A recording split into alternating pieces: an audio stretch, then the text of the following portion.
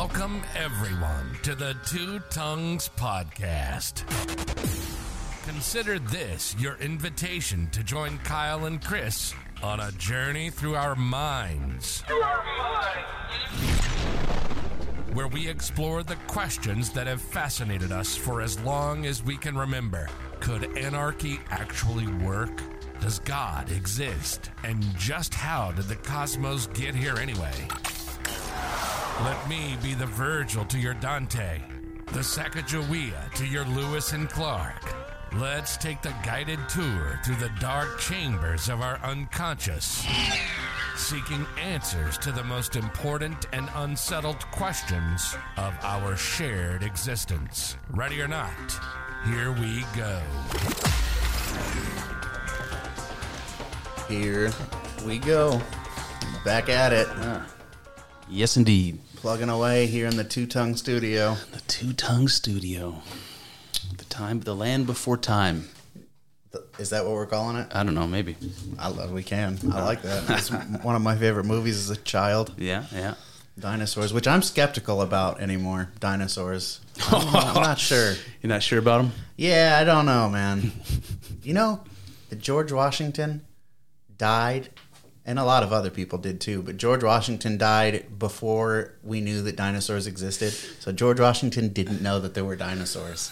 That dumb bastard. Isn't that crazy? Yeah, it is crazy. But I'll tell you this, the legend of the Cyclops in ancient Greek mythology, there's pretty good evidence to suggest that the Greeks came up with that story because they found one or more One-eyed skull motherfuckers. of a mastodon. Oh. Because if you see the skull of a mastodon, it's got a hole in the middle where the nose connects, and it looks like the socket of an eye. And the elephant's eyes are on the side, kind of like one of them weird looking fish. Yeah. And so if you're just looking at the skull head on, it looks like the skull of a man. Yeah. With grinding teeth and one big eye in the middle. Yeah. So those motherfuckers knew about not dinosaurs, but they knew about They were even dumber. They thought they were Cyclops. I think that there probably were Cyclops. You know, it makes me wonder if like legends of dragons and griffins and things like that have to do with somebody finding fossils. Like I know that some of those like ancient temples would have relics in them, and some of them were fossils. That's a fact. Yeah. So they found strange things in rocks and thought there's some magic in this. Oh yeah. You know, I wondered it obviously didn't survive, but do you think that they ever found like a Archaeopteryx or something? That's one of those dinosaurs. It's like basically a bird. It's got feathers. It flies. But if you saw just the skeleton of it in like limestone or sandstone or something, you'd be like, that is a fucking dragon. Okay. I bet it breathes fire. You know? Yeah, maybe. I don't know, man. I think that there's a chance that the legends of things like dragons and stuff are based on some sort of reality too, like not finding fossils, but the fact that maybe we used to exist with things that we have legends about that are gone. You're getting far too conservative now. You're bringing world history down to 4,000 years. What are you doing to me right now? What? Are you saying it's possible human beings lived alongside dinosaurs? No, I'm saying it's possible that human beings lived alongside things that have gone extinct and we don't know what they were. Very true. Yeah. The conspiracy stuff about the what is the big monkey that they think might have been Bigfoot? Not monkey, but it's an ape. You know what I mean? Yeah, I know what you're talking about. No, that's all. Australopithecus. Australopithecus. No. What was it called? I don't know. You know what I mean, though. I do know what you're talking about, but yeah, I can't think of what it's called. So an upright walking, giant, hairy ape once walked the earth. Yeah. The name escapes us, but that is true. And if there was any time where human beings or Neanderthals crossed paths with one of those things, can you imagine the stories? Yeah. I mean, it's crazy, man. You're not going to believe what I saw in the forest. Do you think that's how it was back then, though? Or do you think that, like, we're so separated from it now that we're like, you're not going to believe this? But back then, they were like, yeah, no, I believe you. Yeah, it's funny you say that. I've been reading Eric Neumann for the next episode of the podcast that I'm putting together, and it's one of Jung's pupils, and he said that primitive people, by the way, those guys talk in ways that lots of people would call racist today, but back then calling somebody primitive, like primitive tribes or savage tribes or barbarians, it was not at all meant to be like a racial superiority sort of a thing. I mean, you can make that argument, but it was just a category. Yeah. It's just like a badly worded category. But he would say that primitive people didn't separate their imagination from the real world in the same way that modern people do. And that's where stories of magic and supernatural beings and things like that come from. Because if you can imagine a world, if you can imagine walking around in your waking life and feeling like you do in a dream, to some degree, I don't even really know what that means, but just imagine that that's possible. And you were in that state of mind and saw Gigantopithecus, is that what it's called? Yeah, maybe. You saw Gigantopithecus in the woods. I think you would be more likely to accept it, and you would probably mythologize it. You know, it would be you'd think of it as something spiritual, wouldn't? Don't you think? Yeah, possibly. He says that people used to think that being alive was spiritual, and I agree. You know, and existence was spiritual, and that's why these tribal people believed that everything was imbued with spirits, the river and the trees and the sky, because everything was considered to be made of spirit. Mm-hmm. And that's right along the lines of some shit I've been getting into. I was telling you about Bernardo Kastrup and his idealism. That's what it's like, man. It's really fucking cool. That is cool. Yeah. Gigantopithecus. I think that is it. I think it might be Gigantopithecus. Now, Gigantopithecus on one side of the spectrum, and the hobbit guy of Homo floresiensis on the other side of the spectrum. Yeah. We're talking about a 2 foot, 3 foot tall human being living on a little island in Indonesia, and a fucking Baggins. 9-10 foot tall, Sasquatch. Yeah. That who'd eat 20 bag lunches? That damn Sasquatch. That's who. I think that human beings are the product of Gigantopithecus mating with the Homo floresiensis. That's how we got here. That'd be a really cool book. Somebody should write that. Yeah. Yep. Maybe. I had a weird, like, waking dream about something that I think would be cool in a book. Let's hear it. I was at work and I was just like, sweeping cobwebs out of people's eaves, shit like that. And I had this just random image pop into my head of, have you ever seen like the salt mines that are underneath Lake Erie? Like these. Now that I was going to say no, but then I remember seeing I just remembered an image from like a History Channel show or something like Modern Marvels, where they showed this big square shaped tunnel way underground, and I think it was a salt mine under Lake Erie. Yeah, so it's these massive cavernous salt mines, and they're huge. Like you'll see a giant dump truck that if you stand next to it, it's like. It dwarfs you, and they just drive right down. Right, it looks like a fucking Matchbox car inside of this salt mine. That's amazing. I had this image of something underneath the ground that was designed to protect.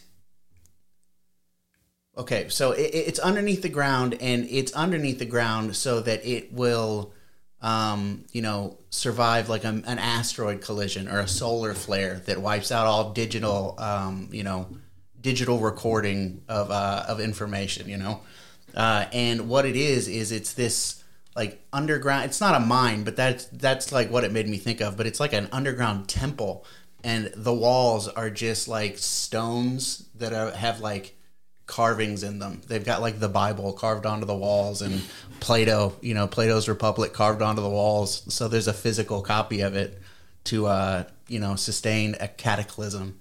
Oh shit! Yeah, man. So you're just cleaning cobwebs, and this image pops in into your my head, man. This giant cavernous thing. That's pretty crazy. It's a cool idea, man. It is a cool idea. We should do that. It kind of reminds me of that movie, The Fifth Element. You remember in the beginning, they had a temple. It was like on another planet, wasn't it? I don't remember. I remember that movie, but I don't remember the details. Yeah, it was like a temple, and they had these 4 stones, and each stone corresponded to one of the elements. Yeah. Earth, fire. That's right. And I think it was something like that. It was something like in case of apocalypse, Yeah. But I don't know. I don't remember the details. Good movie though. I just imagined these kind of monks, wearing kind of rough spun robes and with the hoods up, and they're just like shuffling around down there, carving things into the walls. Crazy. It does sound pretty cool. Yeah, it also reminds me of all the myths and legends about finding treasure underground. Yeah. And I've been doing all these podcasts about Jung's pupils, and they talk about fairy tales and folk tales and myths, and how those stories are all different ways of talking about going into the unconscious and finding something valuable there. And a lot of times going into the unconscious is symbolized in the stories as going underground. And so that's why you have stories of the underworld, in ancient cultures. Yeah. Because what that represents is not a real place necessarily, but a place that you can get to if you sink down within yourself, the unconscious. And it's scary. It's the land of mystery. And, I don't know. I like to paint a picture, but the only thing that comes to my mind is the Disney cartoon Hercules. Okay. When they go to Hades' lair, and it's like all the souls are like these wispy, weird looking like eel ghosts. Yeah. I might be conflating Hercules with Ursula's. You remember in The Little Mermaid, Ursula had little souls. King Triton's soul was a little eel type thing. I don't remember, that. man. It's been so long. Disney. Yeah, I don't watch Disney movies. That fucking propaganda. You say that, man, but I watched. Well, I haven't really watched it, but my kids have watched it many times. Turning Red, which is a newer Disney movie. Have you seen this or heard about this? Never even heard of it. So I didn't really know what was going on. I just saw like clips, while the girls were watching it. And it's a story about these like 4 girls. They're friends. They're like 12 years old, 13 years old or whatever. And one of the girls starts her period. And they don't say that. They say that she has a red panda spirit. This is tied into her, like I assume Chinese, but some sort of Asian background, because her mom has the same thing and her grandma has the same thing in the story. And when she gets emotional, she turns into a giant red panda, and she can't control herself, and she's causing all kinds of destruction, and she's trying to like control it, and it's all a symbol of what happens to a girl who starts puberty and finds herself with all these intense emotions and feelings that she's not used to, and trying to come to figure out how to control it. And it's all about this girl having her period, but it's not menstruation in the story. It's her turning into a red panda. And I thought to myself, why has this movie not been made before? Why are these girls expected to not get any like warning? Give them some warning when they're young, so that they get prepared when this happens to them. Yeah, I guess I don't know. I feel like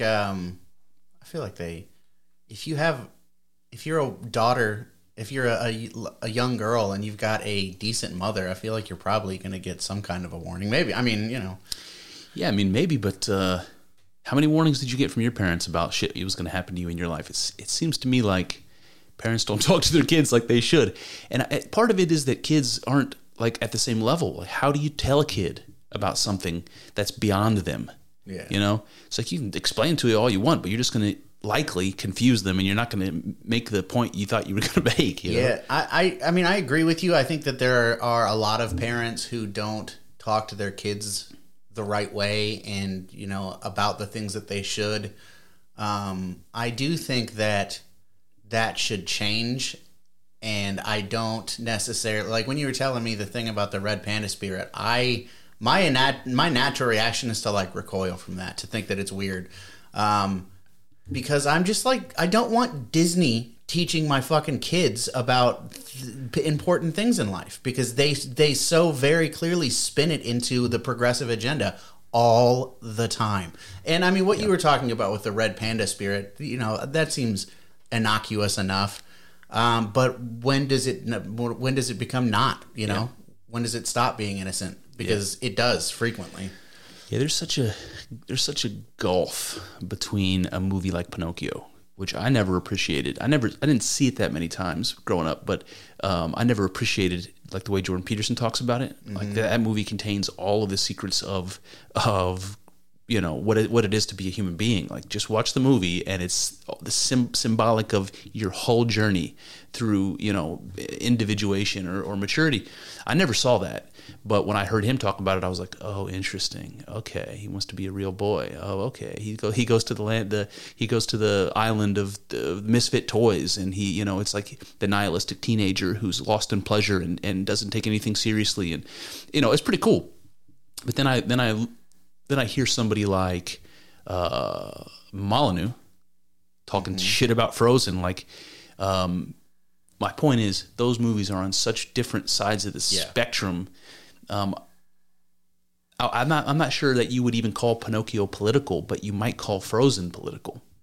I think you would call I think you would call Frozen political for sure. I think that you would call Pinocchio philosophical. Yeah.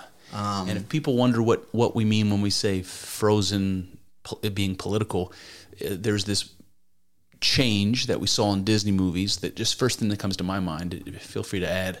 The thing that happened in Disney movies was that princes saving a damsel, at some point that became taboo because a woman doesn't need a prince to save her.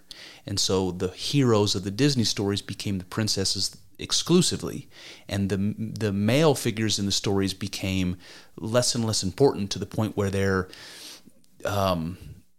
almost like a pet or like a supporting character. Yeah. The male characters just keeps getting diminished and diminished. And if you look at Frozen, that's what you see. You see a powerful woman who doesn't need nobody and don't need no man neither. Man. And she's got magic and can do whatever she wants. And I don't know. Yeah, no, that's definitely. I mean, you just think about all these Disney movies that are like that. I mean, I brought up recently that John Doyle video that he did about neo-Gastonism as a political philosophy. Gaston? Yeah. I mean, if you watch that movie, man, they are just blatantly villainizing. Manhood, like being an alpha, because Gaston was awesome, and the Beast was kind of like a little bitch, like a little whiny bitch, and Belle is this like proto-feminist. That's all true. However, Gaston isn't the only male character in the movie. Like Belle's dad is this intelligent, supportive. Yeah, he's weak. Yeah, you got to watch this video. Yeah, he is kind of weak. He's weak. He's not like giving his daughter good guidance at all. He's I forget what Belle's dad's name is, but I don't like Maurice. Maurice, that's it. Yeah. Yeah. I mean, there's other male characters too. There's the Beast is a male character, and there's Gaston's little dysgenic manlet friend. Oh yeah. Little what's his name? LeFou, yeah. When I took the girls to Disney last time, one of the things we did was we went to the French section of look, it's slipping my mind now, but whatever the park is, that's the world. Yeah. Is it Epcot? Epcot. Thank you. And they have this theater, and you go in and you watch just like a short little clip of Beauty and the Beast, but it's like on a giant. Like movie, like, you go into the movies, but a giant screen, and it's like a sing-along. And I got to tell you, man, there were parts of that where I just got choked up. I got emotional. Yeah. I can't exactly remember what it was. I do know what it was. What was it? I'm such a bitch, man. I'm the Beast, apparently. It's the song. What song? Tale as Old as Time. Oh. And that little British lady that plays the teapot sings the song, and there's a couple songs that really get to me. I don't know why this song would get to me, but it did. It's surely as the sun rises in the east. Now I'm losing it. You know the song. I know the song. Yeah. It choked me up, man. It choked me up at Disney World. Yeah, you are officially gay. Another song that chokes me up is. The song from the Twilight movies. You're just getting gayer and gayer. You're digging a hole, dude. Well, this is the thing. I'll try to dig out of this. The song from the Twilight movies. I don't remember the song originally, but it was covered by Newfound Glory on one of their on one of their movie albums. Yeah. From the Screen to Your Stereo. From the Screen to Your Stereo. And that, I can't even talk about that song without choking up. Man, I wish I knew what song it was. It's, hold on. 1,000 Years. I Will Love You for 1,000 Years. Oh, I don't know it. I still don't really know it. But Jesus. I might not know it. So I'm trying to think of the lyrics here. Hold on. I don't know. Anyway, the song is just, the thing that comes through in the song to me is that the spirit of love that's being sung about, even though it's being sung about an individual, the lyrics of the song are saying that the spirit of love that between two individuals is the same spirit of love in anybody who's in love for all of time. And you share this spirit with all the lovers that have ever lived and ever will live.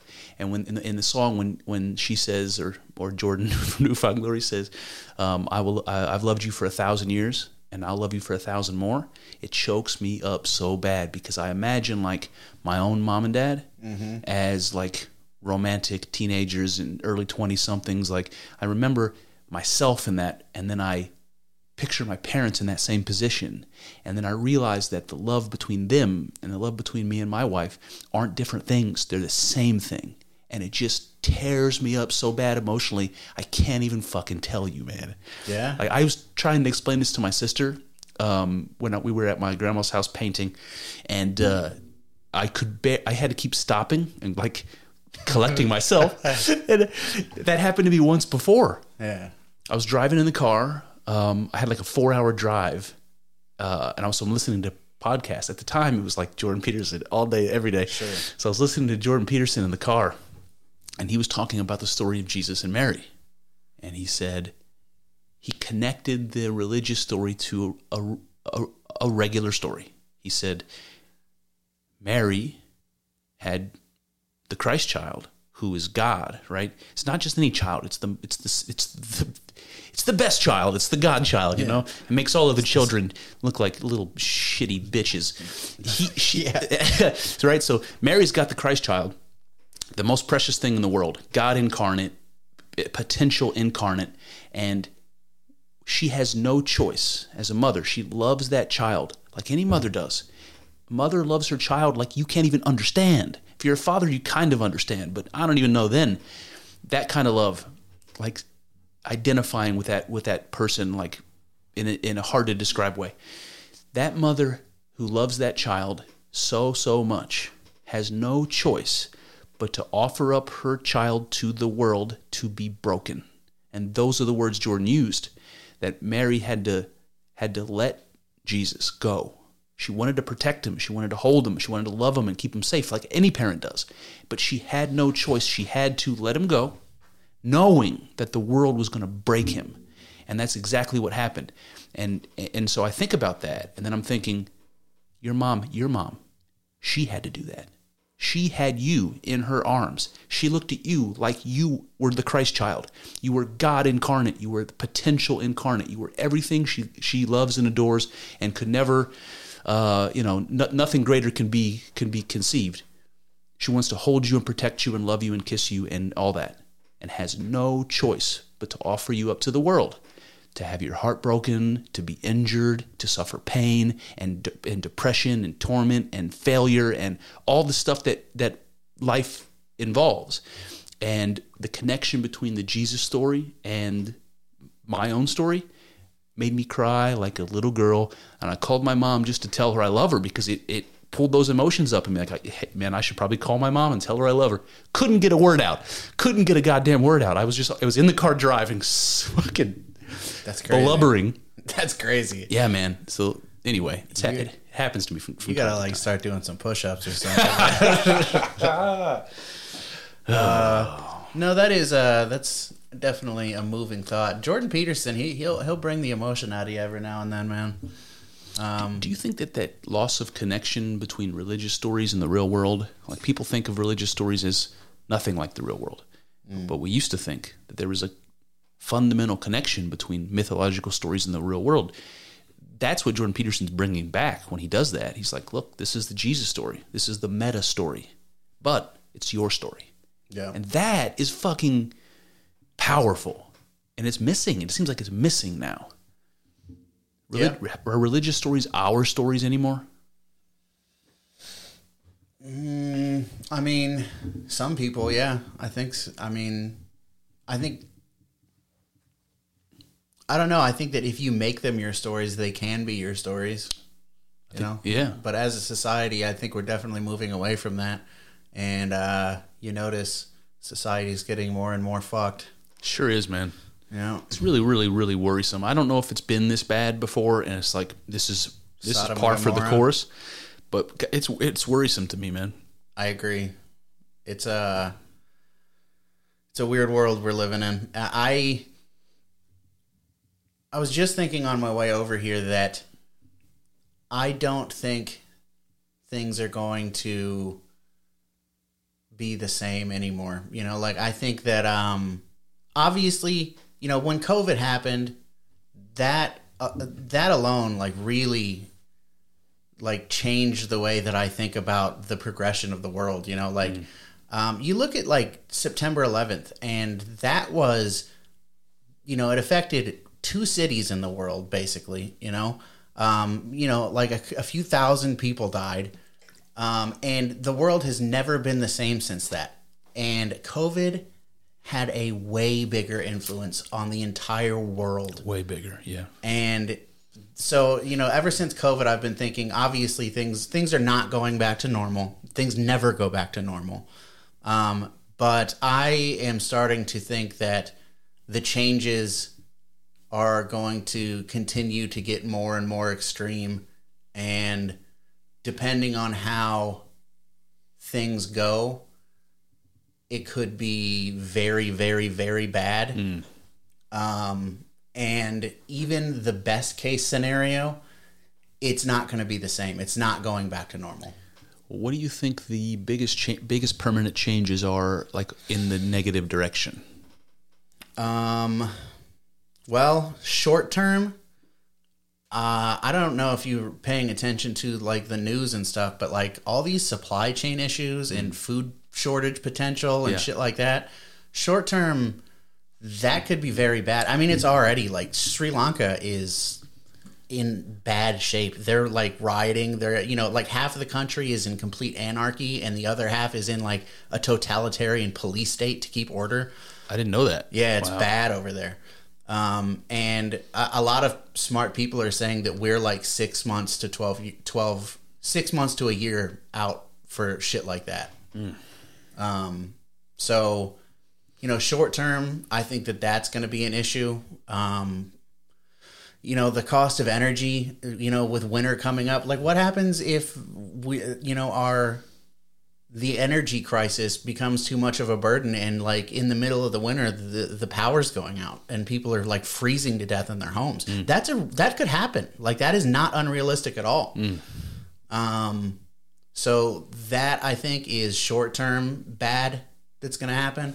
But I also see the government, not our government. So I mean, definitely our government, but not just our government, worldwide, moving towards things like, digital currencies, what's the word I'm looking for? Cryptos? Yeah, kind of, which is, you know, I think a lot of like libertarian-minded people hold crypto in high esteem, but on some level, I kind of think that has just been like the blueprint for the governments, the states to roll out their own digital currencies. There's like an acronym for it, CBDC or something like that. Yeah. Digital based global currency or something like that. Jesus. Yes. And so you know, like you see what happened with people like Alex Jones, Owen Benjamin, Nick Fuentes. They start saying things that people don't agree with, and then they're not allowed to use PayPal anymore. They're not allowed to use Airbnb or Uber anymore. Oh, Jesus. And if they control the currency, you know, you're not allowed to buy shit anymore. You're not allowed to pay your bills anymore because you have bad opinions or you won't get the vaccine. Jesus Christ, man. And that's like, you know, I think that there are a lot of people who are like, oh, you're being paranoid. But no, that is like obviously a possibility at this point. Yeah, you know what just came to my mind? I hate to be this guy. I really do. But what comes to mind is the Book of Revelation. Yeah. The mark of the beast, specifically because what that prophecy says is that mark is going to be required for trade. So you aren't going to be able to get things without using this mark. That it also makes me think of a credit score, you know, and 666. Not a bad credit score, really. And if that was tattooed on your or, you know, digitally displayed on you somehow, God damn, that is so terrifying. Yeah, they're moving away, and they've been calling it this for a while, but it's becoming more popular. Is ESG scores, Don't get me started. Environmental and social governance scores. Yeah. And it's kind of starting with companies. Like, you know, these companies will have these ESG scores depending on how, you know, like these companies, you see all the time, you know, Bank of America will have a float in the the Rainbow Parade, the Gay Pride Parade. And it's like, you know, good for you. People like support, you know, like think that Bank of America's, you know, moral or something because of that. But it's pretty easy for them to just be like, yeah, we'll put a float in the parade and we're not actually doing anything. Somehow these ESG scores are going to be like monitoring and making sure that these companies are actually like enforcing, you know, gay quotas of employees, things like that. Yeah. And, you know, not polluting, you know, and based on their behavior, they'll have a higher or lower ESG score. And that determines the types of things that you're allowed to do. Well, right now it's supposed to determine how attractive that investment is for a progressive, for somebody who cares about their ESG score. The thing about ESG that's so interesting right now is that it's clearly topical. It's clearly something that was invented now because the time is right now. What that means is that there's public interest in social change and equity and things that we hear, you know, every single day. So people in the business of investments are using that. They've created this ESG as a way of leveraging a customer base, right? It's manipulation. That's the first thing. That pisses me off every time. Secondly, it's disingenuous. There isn't a standard of what ESG means. Yeah. There's not a board. There's not a single, you know, set of rules. So you can kind of say whatever you want. It's the Wild West right now. And ultimately what that is supposed to do is allow a company to stand apart somehow from another company on the basis of some sort of social brownie points. It's really, I'm not a fan. Yeah, it's pretty gay. And are you going to make the leap from ESG scores to social credit scores like they have in China? Yeah, I mean, I think that's kind of where I was going, that these things are going to stop being just for companies, and they'll be kind of rolled out to individuals as well. So do you think that we'd end up in a situation like, what's that fucking movie I always bring up? Demolition Man? Where the people with the good social credit scores live up above ground, and the people that are isolated from participating in that community because they're naughty, they're just going to form their own underground community. You know, I hope that that's what happens. You know, that obviously was inspired to some degree by Huxley. You know, the character's name is Lenina Huxley. Sure is. Yeah. And you know that is and the heroine from Brave New World her name was Lenina. Oh yeah. Yeah, or Lenina. Yeah. Go ahead. I forget what I was gonna say. Oh no, I was just gonna say that it's the same thing there. You've got the big technologically advanced civilizations where everyone is, you know, orgy porgy, all the crazy shit that they're doing. And then you've got these like tribal people who live outside of that. And that's where I hope to be. I mean, I think that that's the best that we can hope for in the future. I mean, that's, I guess, like dark and depressing, but I'm getting to the point where I think that that's the best that we can hope for. So, you know what comes to my mind when you say that is, Atlantis. So hear me out. If there has been times in the past where we had sections of civilization that were higher than others, way more sophisticated, way more successful, technologically advanced, you could say there was a time in history when that may have happened because we have a story about it. It's called Atlantis. And what happened to those people? They died.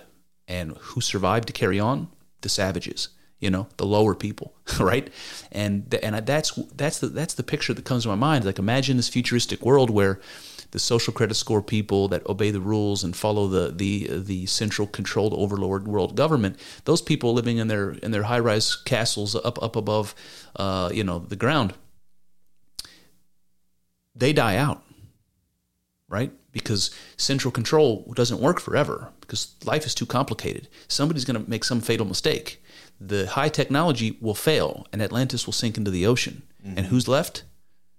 The people from Brave New World, the people living on reservations, the savages living on, down on Earth. Yeah, those are the people that are going to carry on. So it seems dangerous to me it's dangerous to me to divide people unnecessarily, and it's definitely what we're talking about, dividing people down the middle, and in the good group and the bad group. That's the most dangerous kind. You see how successful division is in politics. You see it. Mm-hmm. You see it all around us right now. Even though people recognize they're being manipulated, it still works. It's insidious, man. Yep. Yeah, it's dark times, man. Speaking of insidious, you got pulled over on the way here. Yeah. Well, tell me about it. What happened? So there's a detour on one of the more main roads over here, mm-hmm. and I was going down that road because that's the way I normally come. I came up to the detour, and so I started following the detour. It's through a neighborhood, and I guess I rolled through a stop sign. Okay. I just didn't come to a complete stop. Yeah. So I got pulled over, and the cop he basically let me off with a warning. I also my tags and my license are both expired. No. Yeah. Oh God. So he was all right. He was fine enough about it anyways. He didn't give me a ticket for the stop sign, and he gave me a corrections thing. So I have to get my tags and my license renewed, or otherwise within 5 days. Otherwise I will get a ticket. Oh shit. Which is, it's still gay, but whatever. Could have been worse. How long was the stop, start to finish? 15 minutes. Okay, 15. 15's not bad. Yeah. Yeah. Well, that's a pretty good interaction with a cop, all things considered. Yeah, it is what it is. I still fucking hate them. Yeah. He could have been worse for sure, but he still wasted a bunch of my time. Not a bunch, but he wasted my time. I didn't hurt anybody. I didn't even come close to hurting anybody. It had literally no effect on anybody. It's not like I blew through the stop sign either. I pretty much stopped. I know that I did because I always do. I don't ever really blow through stop signs. So, he didn't do anything to help anyone. All he did was waste my time and ensure that I go pay money to the government, Yeah, I know what you mean, man. So, it could have been worse. I guess I could have gotten shot, but I wonder if the attitude towards the police, a couple of years ago, the last time I remember you getting pulled over, your attitude was way different. You were you were way more enthusiastic about hating the police and the system. I'm still very enthusiastic about. I fucking hate cops, especially after what just happened in Texas. Fuck cops, man. Every single one of them. We've talked about this on the show before, and this is a thing that I talk about that a lot of, I guess, more traditional conservatives do not agree with me on, but I hate cops. I think that they're completely fucking worthless. They don't do anything to help people. They show up after the crime is committed, ask a few questions, and then 99% of the time, nothing fucking happens. Yeah. I hate them. I don't think that they're all monster serial killer terrible people at their core. I think that outside of work they're probably nice guys, Yeah. But I think that you could say the same about a mob hitman too. These guys who they find out they've been living next to a mob hitman for 20 years and they're he's been great, he comes over for barbecues, he's a nice fucking guy, he brings beers. And he's killing people for a living, you know? And I don't think that, I mean, some cops kill people for a living, but, you know, I'm not necessarily saying that they're all like murderers or anything, but when you punch in and your job is to harass people, you're a prick. There's no other way of getting around it for me. And I have not heard a good argument yet as to why cops are the good guys. I don't have a problem with the idea of policing. What I have a problem with is the idea that these cops are hired thugs for the elites who, you know, rule over us, and they're being paid with our money. Yeah. They're extorting more money out of us, and being paid to do that extortion with money that's being extorted from us. Yeah, that's true. And when you put it that way, so what do you think the proper role is for a police? Like, if we could start from scratch, what do you think the proper role is for police? What should they be doing? I think that there are companies like I think there's a company called Detroit Threat Management, and you know, Detroit, things are getting like squirrely in Detroit. Oh yeah, I think they actually maybe have started to improve a little bit, but that was before COVID, so it's probably right back where it was. But yeah, I think the company is called Detroit Threat Management, and they are like a private security company. And I think that it would be something like that. I think that ideally you would have people policing communities who are from those communities, and who know the people. Like you get a crazy guy walking on the street, and a cop who doesn't know him is like on guard, you know, like ready to kill this guy if he moves the wrong way. And to some degree, I kind of understand that.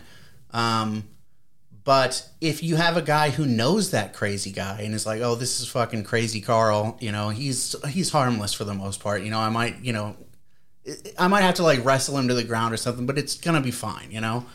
I think that that's ideal. Yeah, I mean... So I'm just thinking like a detective, for instance, somebody who's going to investigate a crime and bring charges against somebody. Like, I think can be more or less a noble thing. Now, what cases they choose to prosecute and all that sort of stuff, it's a whole different story. But having people whose job it is, somebody who's reported a crime, to investigate it and try to bring justice, that seems like a good like a good thing. Yeah. Under the right circumstances. But preventing a crime, like, what role should police have, if any, in preventing a crime? And I'm like thinking in my head, well, we could have, like you said, private security. Every community could be a gated community, and you have to pull up to get in. You know, there's cameras, and you gotta talk to a security guard and all this sort of stuff. But is that a world we want to live in? Is it like a nanny? Like, we're creating a little private nanny state for ourselves, and everything's like locked up. Like when I went to Jamaica, all the shopping centers have like security gates, and you have to have the door open for you so that you can drive in. Otherwise, they want to keep the wrong people out. Yeah. And like, I wonder what kind of slippery slope that is. I don't think that that's necessary in the vast like majority of America. If you have like really wealthy people next to, or I don't even know if wealth, but we'll just stick with it. If you have like really wealthy people and they live in close proximity to, you know, more, you know, I don't know, low income individuals, people who are prone to committing more crime and like do commit more crime. So imagine Chicago, you know, like you've got extremely wealthy people who live in Chicago, and you've also got like one of the most high crime areas in the world.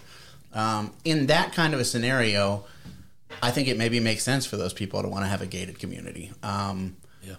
But for the most part, I think that the best thing to do is have people be armed and know how to use their arms. And I think that alone deters. You know what? You might have just hit the nail on the head there. Why do we need a police force or even a security force to provide protection against potential crime if we're our own security guards? I think that's where it starts. That is the primary thing. And I don't even think that like, what am I trying to say? I think that alone, criminals knowing that the likelihood of these people being armed is through the roof, I think that prevents crime. That stops crime from happening in the first place. And I also think that if that's the case, you know, you've got these cops who are busy doing things like pulling me over for no fucking reason. And that, so, you know, they're all tied up doing that shit. If you have them sitting around waiting for an actual emergency, they can get there quickly. And that's one of the selling points of that Detroit threat management company. He's like, if people call us, we're there immediately. We're there. Yeah. You don't have to wait. We're there like before the crime is done being committed most of the time. That's an excellent point, man. That's a question of resource allocation. You know, and a private company has an incentive to be efficient, and a government one has an incentive to be inefficient. The bigger they can grow, the more cops they can hire, the more, you know, they want to continue to grow and grow and grow. And so you're going to have a lot more resources, but you're going to deploy those resources doing shit that nobody really wants. Yeah. And that's a really interesting point. You know, nobody cares that. Nobody likes seeing highway patrolmen sitting there on the freeway when you're driving by them. How often do you see somebody driving like dangerously ever get pulled over? I never ever see it. You know, I've been pulled over plenty of times, mostly for almost nothing. You know, so I think that's a really good point. It's the allocation of resources, and you'd think there would be more oversight if it's the government, because there's a lot more people, right? But there's not. Yeah. You know, it's really, really strange, man. Yeah, it's amazing how, like you said, you would think most of the time that stuff where you say you would think, it doesn't happen like you think it does, you know? Yeah, I like I said, I don't have a problem with the idea of policing. I have a complete problem with the way that policing is done currently. And I think one other area where it needs to start is the amount of things that are illegal, the amount of things that a cop can fuck with you over. 100%. Yeah. Cut that shit out, and then, like I said, then you have more resources to allocate to actual problems. So it starts there, but my problem with the actual police officers, because I do have one, it's not like, oh, I think that I have a problem with the idea of policing, not necessarily police officers. No, I have a problem with police officers. I think that if you sign on the dotted line and take that job, you have done something immoral. And, you know, people lionize these people like they're heroes. And I guess every fucking now and then they're a hero, but other times they're the Uvalde cops, where they're preventing parents from going in and saving their fucking children. Unbelievable. Yeah, no, I don't. But don't you think that somebody who signs up for the military or somebody that signs up for the police force, they have an idea in their head that they're going to do good and that they're going to, you know what I mean? I don't think that matters. Yeah. No, I mean, yeah, I think that they have this idea that they're going to do good. Once it becomes apparent to you that that's not the case, you should fucking quit. Otherwise, you're an immoral asshole. Listen, I think people should start asking questions. Based on this conversation alone, people should start asking questions about the allocation of resources in the police force. For sure. Citizens, voters should start asking lots of questions. Why are there so many cops patrolling traffic? Shouldn't they be stopping crime? Shouldn't they be somewhere preventing robbery, or responding to robbery? Why are you sitting there?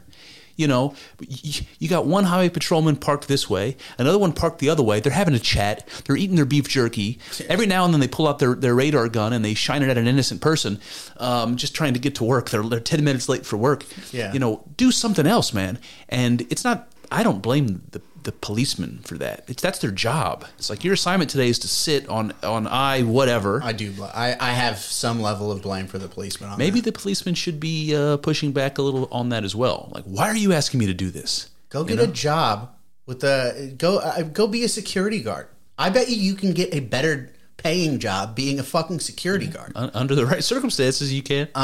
Yeah, no, I don't. I have zero respect for police officers, like as police officers. Maybe they're nice people. Again, like I said, maybe I could find myself having some kind of respect for them in some other way. Yeah. But them being a police officer is always going to taint that. Yeah. There's just no way of getting around it. Because you're saying it's a moral question when you're asking, should I be a policeman as my job? That there's a moral question there which says if you say yes, it implies this type of behavior. And that type of behavior is immoral. So Yeah. if you sign on the dotted line, you know you're going to go do some shit that, is immoral. Okay, I respect that, I suppose. And I feel that you brought up the military. I pretty much feel the exact same way about the military at this point. And I think that conservative people are maybe starting to come around towards that way of thinking, to be honest with you, because you looked at the riots and stuff like that. The cops were protecting the fucking rioters. I just saw this video. I think you retweeted it. Thaddeus Russell had a thing. Mm-hmm. It was these people blocking the fucking freeway. And this guy is like, he's a parolee. He's like, please, I have to go to work. Otherwise, I'm going to go back to prison. You're preventing me from going to work. That's a great one. Where are the cops on that? They're protecting the people sitting on the fucking ground. They're telling the drivers. Tell the story so people know. I did. Well, they're protesters blocking the freeway? Yeah, okay, environmental. Yeah. They're environmental protesters blocking the freeway. This guy who's on parole is going to go back to prison if he can't go. And apparently he did. I read something that he... no. I mean, maybe he'll get off. But yeah, he got hit for that. So... He was pleading with the protesters. And the cops were saying, you can't touch them. Dude... These people are fucking lucky that I'm not in charge, because I would say run them over. And I'm not pulling back on that at all. Run those people the fuck over. Yeah. I mean, if blocking traffic is not a violation of the non-aggression principle, then the non-aggression principle needs to be removed from your philosophy. Yeah. I honestly feel no remorse about saying that you can potentially kill those people. And if protesters put themselves in harm's way to do it, walking physically onto a freeway. I don't know if you've ever been on a freeway, but there are signs periodically that say no pedestrians. Yeah. If you walk onto a road where people are going 70 miles an hour, you're contributing to whatever happens to you.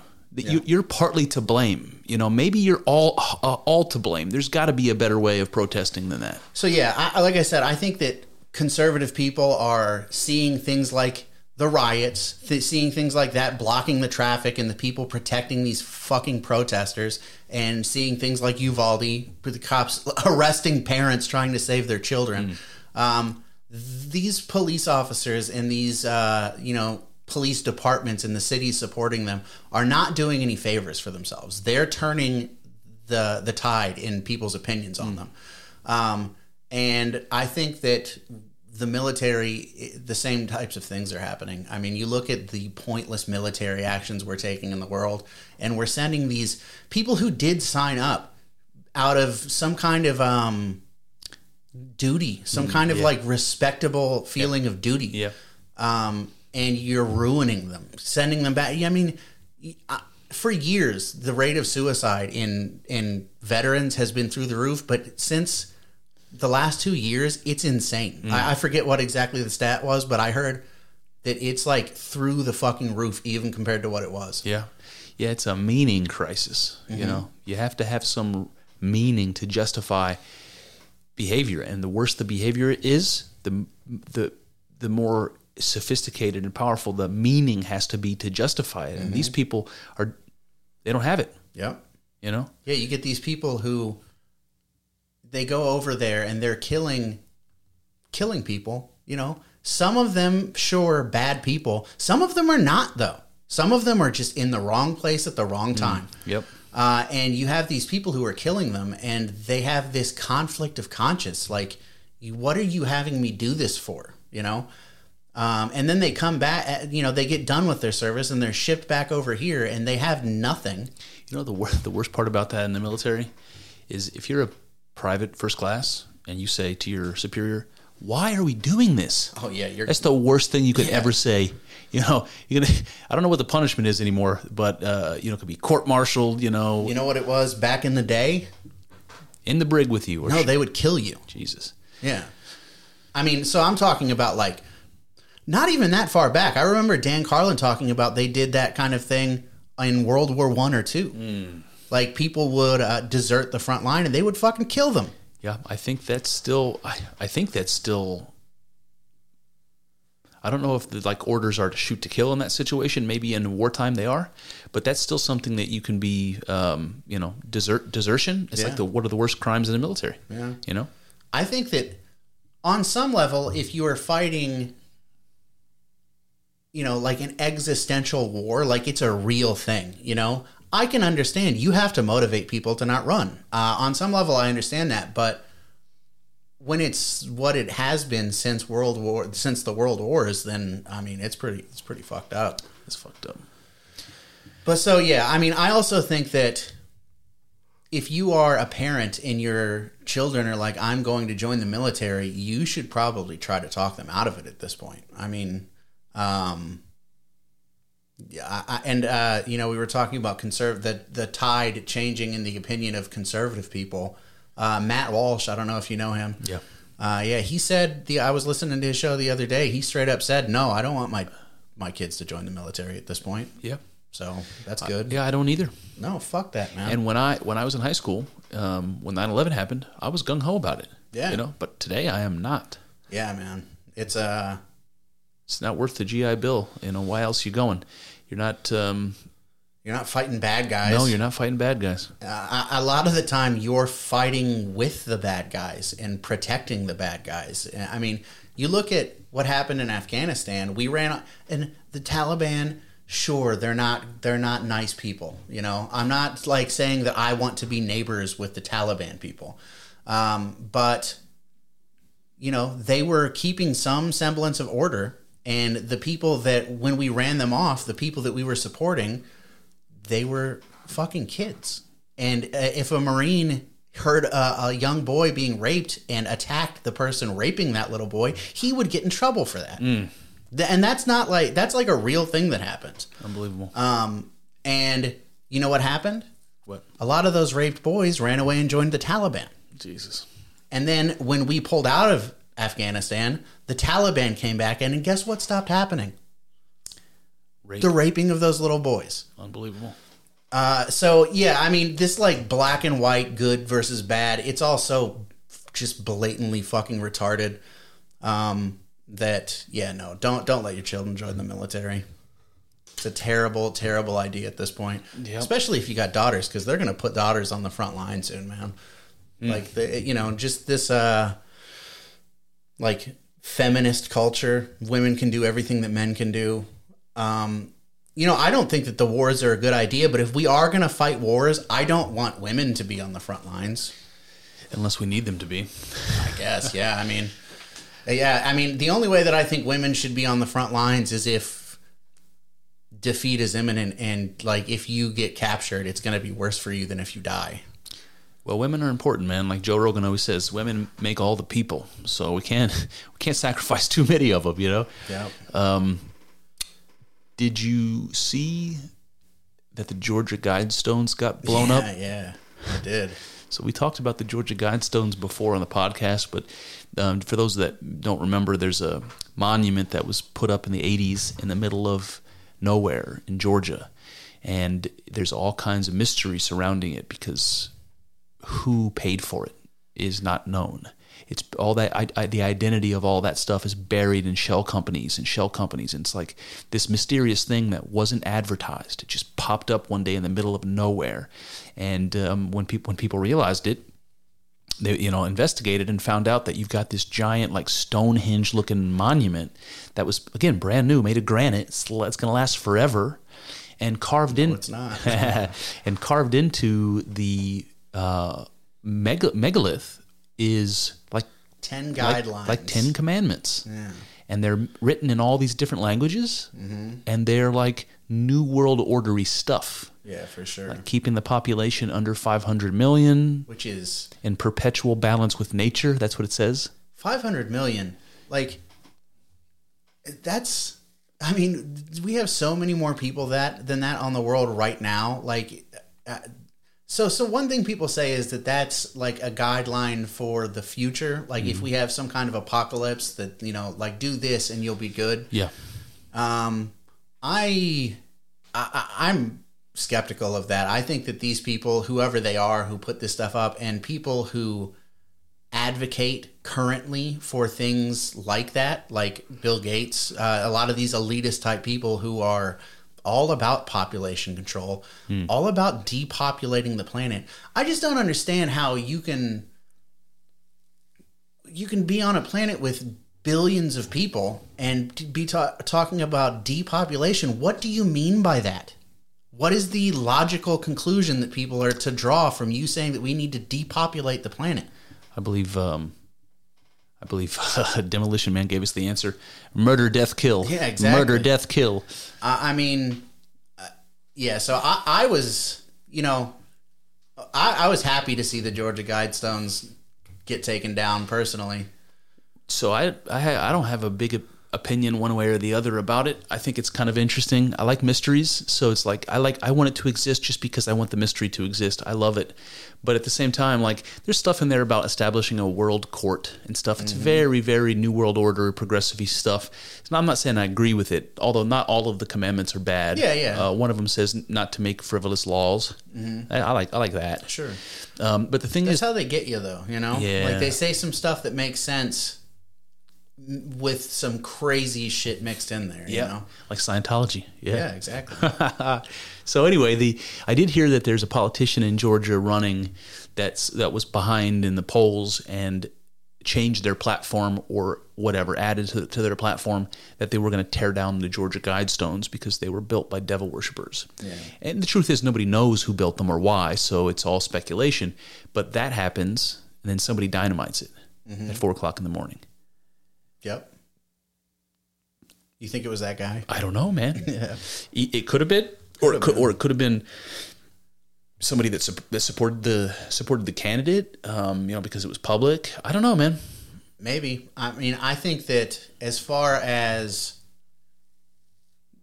the community of people who, think like I do on some level, the Georgia Guidestones have been, people are well aware of them. They're well aware of the creepy shit that was on there. Way before this candidate started talking about it, people were dead set against the Georgia Guidestones.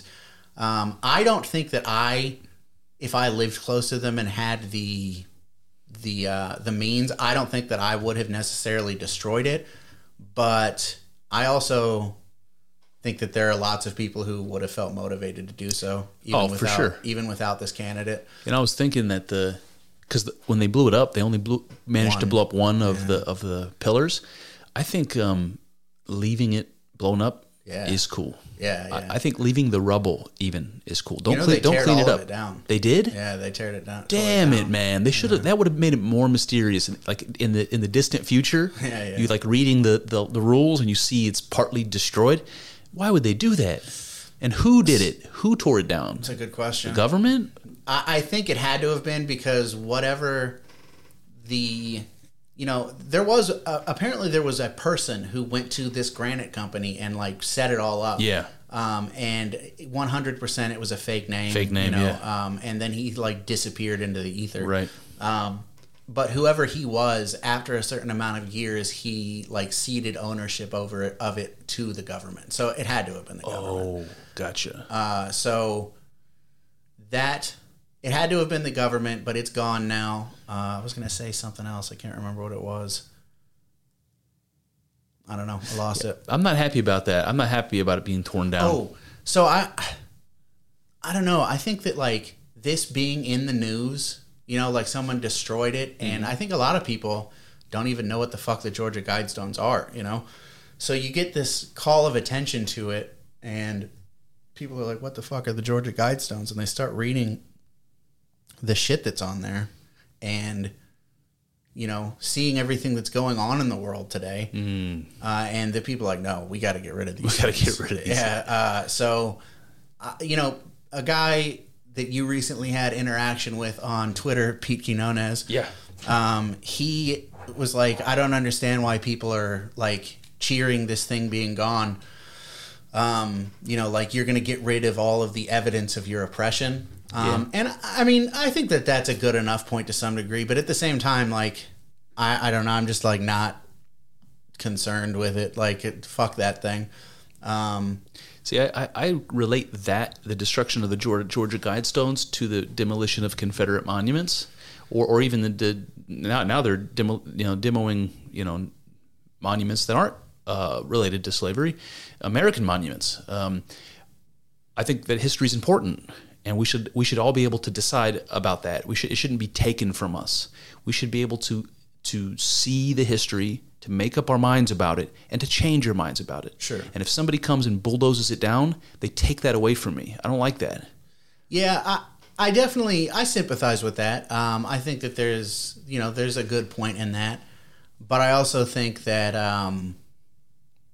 there's a difference between something like a Confederate statue that is literally history, it's not affecting anyone anymore. It's done. Mm-hmm. And then the Georgia Guidestones, where taking it out is like, granted, maybe not like a big blow, but like a fuck you to the people who are, instituting these things that are causing food shortages. And I mean, again, I'm going down conspiracy lane here, but I think that there's a good chance that a lot of this stuff is being done on purpose to push us towards this kind of global governance that the Georgia Guidestones are advocating for. Yeah.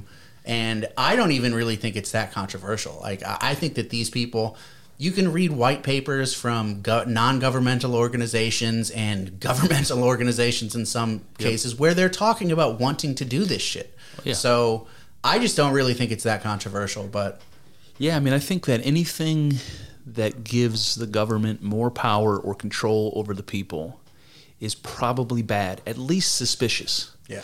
And something like a digital currency gives the government way more control because they can see what you're spending money on. They can potentially stop you from spending money on something. It's way easier to give bribes and to just electronically put money in your bank account. It's really, really bad to centralize that and give that authority to the federal government. Very, very fucking bad. Yeah. The same thing's true with this social debate, the social conflict that we're having now to do with, well, anything. Right now it has to do with identity. Yeah. Letting some centralized authority, whether that be the government, the media, or the media controlled by the government, whatever it is, that's bad. We don't want the government to control our identities. We don't want the government to control the words we use. We don't want the government to control what we spend money on or how we make money. We shouldn't. And the more we see movement for the government to take over more and more control and to get more and more information about you, you have to understand they're not getting that information for any other reason other than to use it against you. Mm-hmm. It's a bargaining chip, it's blackmail, it's, whatever it is. It's not good. And people shouldn't trust as much as they do, especially if the entity that they're being asked to trust isn't a person. Yeah. I'm very, very skeptical of organizations and governments and nonprofits and boards and groups of all kinds because they're not people. They're not accountable. They don't have responsibility. They don't have a face. They don't have a smile. They don't have a name. They don't have a reputation. They're a ghost. I don't like that. Yep. I'm with you. You see the shit that's going on in the Netherlands right now? All I saw was a bunch of farm equipment coming up to block the airport. I don't know what that's about. Tell me. The government is telling these farmers that they're going to start implementing, regulations and taking measures to reduce emissions of ammonia and nitrogen oxide. And one of the biggest fertilizers is the nitrogen. It's cattle. It's their urine and their feces. Oh, gotcha. So they're telling this country where, the Netherlands is a huge producer of, they produce something like 7% of the world dairy. Wow. So they're telling these people who make their living from that you're going to have to cut your herd. You're going to have to cull your herd by 50%, a lot of you, and some of you just aren't going to make it. You're not going to be able to do what you do anymore. And they're making a big, they're causing a ruckus over there about it, and God bless them. Can you imagine the government making a rule or imposing a new regulation to accomplish something like a climate change, brownie point? And the consequence of that is not only that some people lose their jobs, but also that people can't produce as much food. In the context of what we just talked about, how, well, first of all, Ukraine is the breadbasket of Europe. Is it going to be producing grains at the level? Probably fucking not. We're going to do the same thing in the Netherlands, and while we're worried about food shortages? And while you've got, global elites talking about depopulation, wanting to get rid of a significant portion of the people on the planet. And then, to take us, a little bit further down conspiracy road, you've got them, people still pushing for these fucking vaccines, and you've got the people dropping fucking dead for no reason. And guess what? Almost all of them have in common. They got vaccinated. They got vaxxed. I don't know, man. I don't know. And, also, one way to control population is to straight up start killing people. And another way to control population is to keep them from having kids. Mm-hmm. And there's been a lot of talk about vaccines being terrible for people's fertility. I've heard that, yeah. So can you imagine? Listen, I remember the stories about young women who got vaccinated who went into menopause. So you can see that whatever's happening, in their bodies is exactly that, sterilization. Mm-hmm. And can you imagine if we discovered that the COVID-19 vaccine program worldwide was something like a sterilization program? Yeah. And you might think that's absolutely terrible, and how could you even imagine anybody could do that? But we did Give me it. a fucking break. But we did it before. Yeah. Do you guys know who? What is it? Martha Sanger. Margaret Sanger. Yeah. Mm-hmm. Yeah. That whole thing. The whole origin of Planned Parenthood was it began by sterilizing homosexuals, by sterilizing people with retardation of various kinds, and Martha, whatever her name was, Sanger, yeah. specifically, if I'm not mistaken, had the goal of reducing minority children. Yeah. She thought that it would be healthier for the welfare of the people to reduce. It was a eugenics program. It was just like Hitler's. In fact, Hitler's was modeled on it. Yeah. Can you imagine if the COVID-19 vaccine is a covert sterilization program designed to get the population under control? It would not surprise me at all. I would not. I guess I was going to say that I wouldn't be shocked, and maybe I would be a little shocked, but I think probably for just different reasons, like the run-of-the-mill person, I think the run-of-the-mill person is going to be like, I can't believe that they would do this. It's like, I don't know, I can believe that they would do it, but it's still, like, shocking. Like, what the fuck, I mean, I can play devil's advocate in a weird way and put myself in the position of one of the elites, and I can say to myself, I made a lot of money. I was very successful, so I must know better than you. Yeah, absolutely. So I'm going to go ahead and figure out how to solve our problems. One of our problems is our environment is at risk, right? That's one of our problems. A solution to that problem might be to have less people polluting, right? We also might have trouble feeding the population. So one solution might be to have a lot less people. It's going to solve our environmental problem. It's going to solve the food shortage problem. I don't know. It might solve lots of problems. Might I not use my power and influence to try to make something like that happen? I mean, it's very scary, but it's not entirely impossible. No, I think it's likely, to be perfectly honest with you. It's very scary, man. Yeah.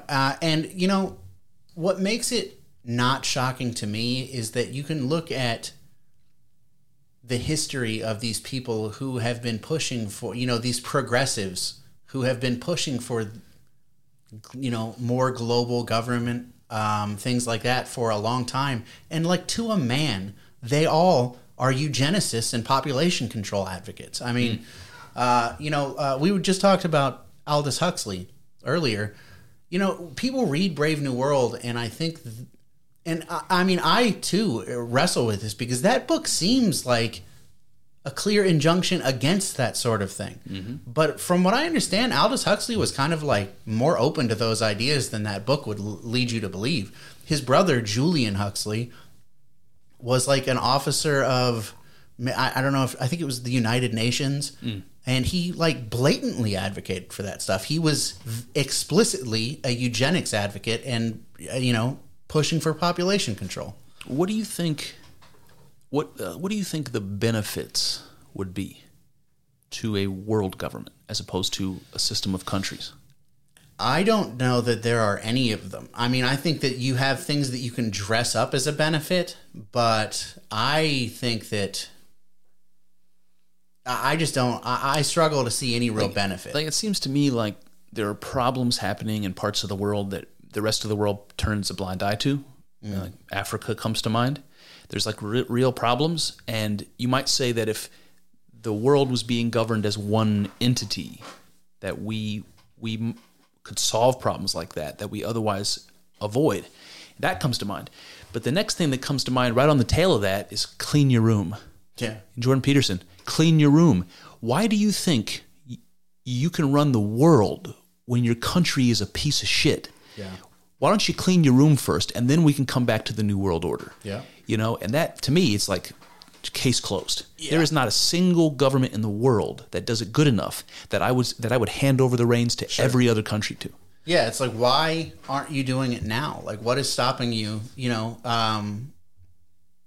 And so that's, we make a big deal, like progressive idiots here make a big deal about things like plastic straws. Mm-hmm. We got these fucking ridiculous paper straws in our drinks. But plastic straws are like a percentage of 1% of the plastic pollution in the ocean. Yeah. Most of it comes from Asia and Africa, where they throw their fucking trash into the river so that it takes it away from where they live. Yeah. They use the trash, or they use the river as a conveyor belt for their trash. Yeah. So, I mean, we know that's the problem now.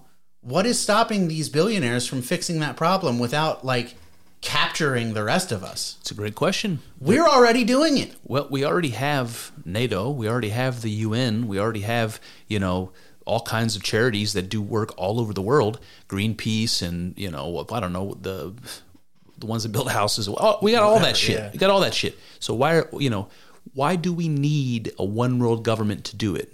We're already doing it. We already can't do it. Why do you think a one world government's going to improve that? Yeah.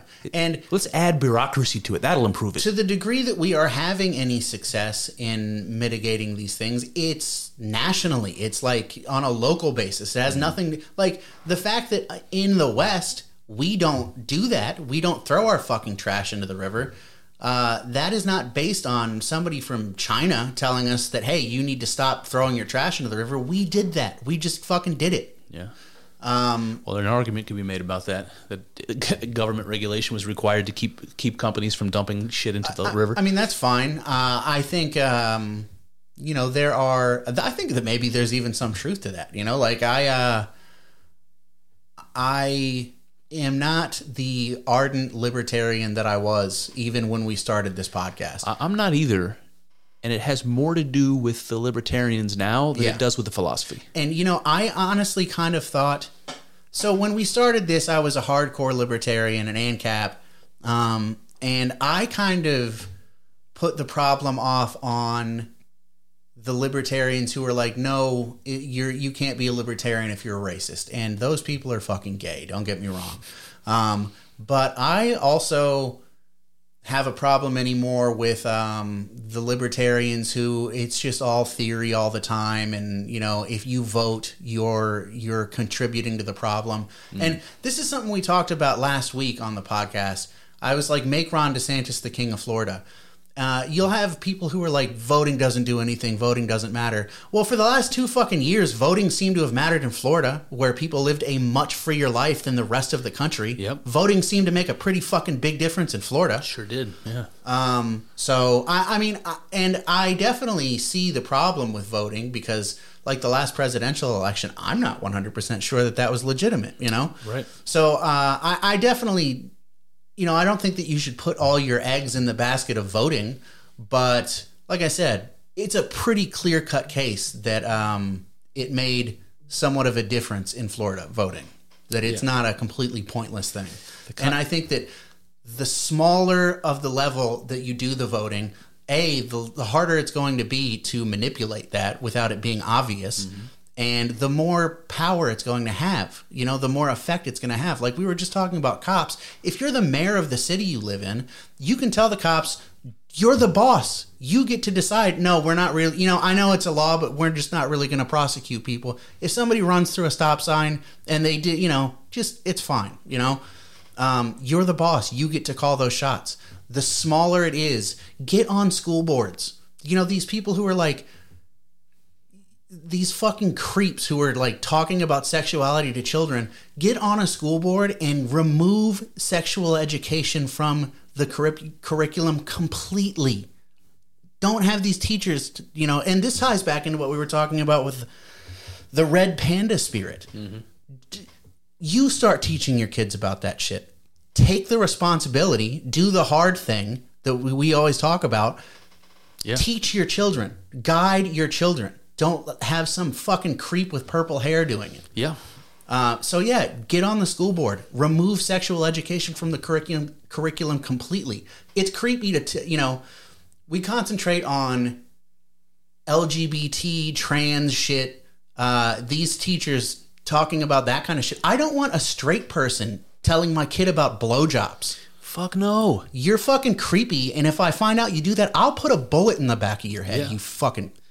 No, yeah. I 100% agree with you. Yeah, get rid of that shit completely. That is worse than indoctrination. It's closer to grooming, than it is indoctrination. Yeah. You know what? So this is a good time to bring this up. I tweeted something the other day, and I got some feedback to it that surprised me a little bit. So I want to show you. I'll read to you what I posted. So this is literally a photograph from a book I was reading. I actually inadvertently said that it was Carl Jung. It's not Carl Jung. It's Erich Neumann, his student. But this is what it says. It says, "Oh, I saw this." Yeah, okay. Yeah. It says, in the same way, with a pair of opposites, male and female, man's original hermaphroditic disposition is still largely conserved in the child. Without the disturbing influence from outside, which foster the visible manifestations of sexual differences at an early date, children would just be children. And actively masculine features are in fact as common and effective in girls as are passive feminine ones in boys. It is only cultural influences whose differentiating tendencies govern the child's early upbringing that lead to an identification of the ego with the monosexual tendencies of the personality and to suppression or repression of one's congenital contrasexuality. It's a very, very complicated psychological paragraph that's, to me, saying two things. Children don't have any inherent sexual or gender-based characteristics. If you leave children alone, children are just children. Boys and girls, very difficult to tell apart, especially the younger they are. Yeah, the younger they are, the more the same they are. He calls that monosexual. They're just one sex. They're children. Children are children. And he says that culture imposes gender-specific things on them, and without them, kids would just be kids. Then he also says that masculinity and femininity exist in human beings. Yep. Both of them in every human being. Without question. So I thought that was pretty interesting. You're crying about Disney movies, so obviously it exists, And so I post this and I say, something to consider for the postmodernists and trans activists. Mm-hmm. So I asked the question because if I was a trans activist and I heard such an important psychological thinker as Carl Jung or his student say something like that every human being is both masculine and feminine, and that culture imposes these gender-specific characteristics and qualities on them. They're not natural. And trans people or trans activists are going to say that that it should be fluid and that you should have the ability to change to be more masculine or feminine as you see fit. What Carl Jung is saying is you've got them both already. It is, yeah. So what are you doing exactly? It's a question. What are you doing exactly? Well, I think that what they're doing is So that fluidity that they're pushing for exists already. They are, in some ways, trying to get rid of it, you know? Yeah. But in other ways, they're also trying to like extend it further in life, you know? It's like these children who are, you know, monosexual. Yeah.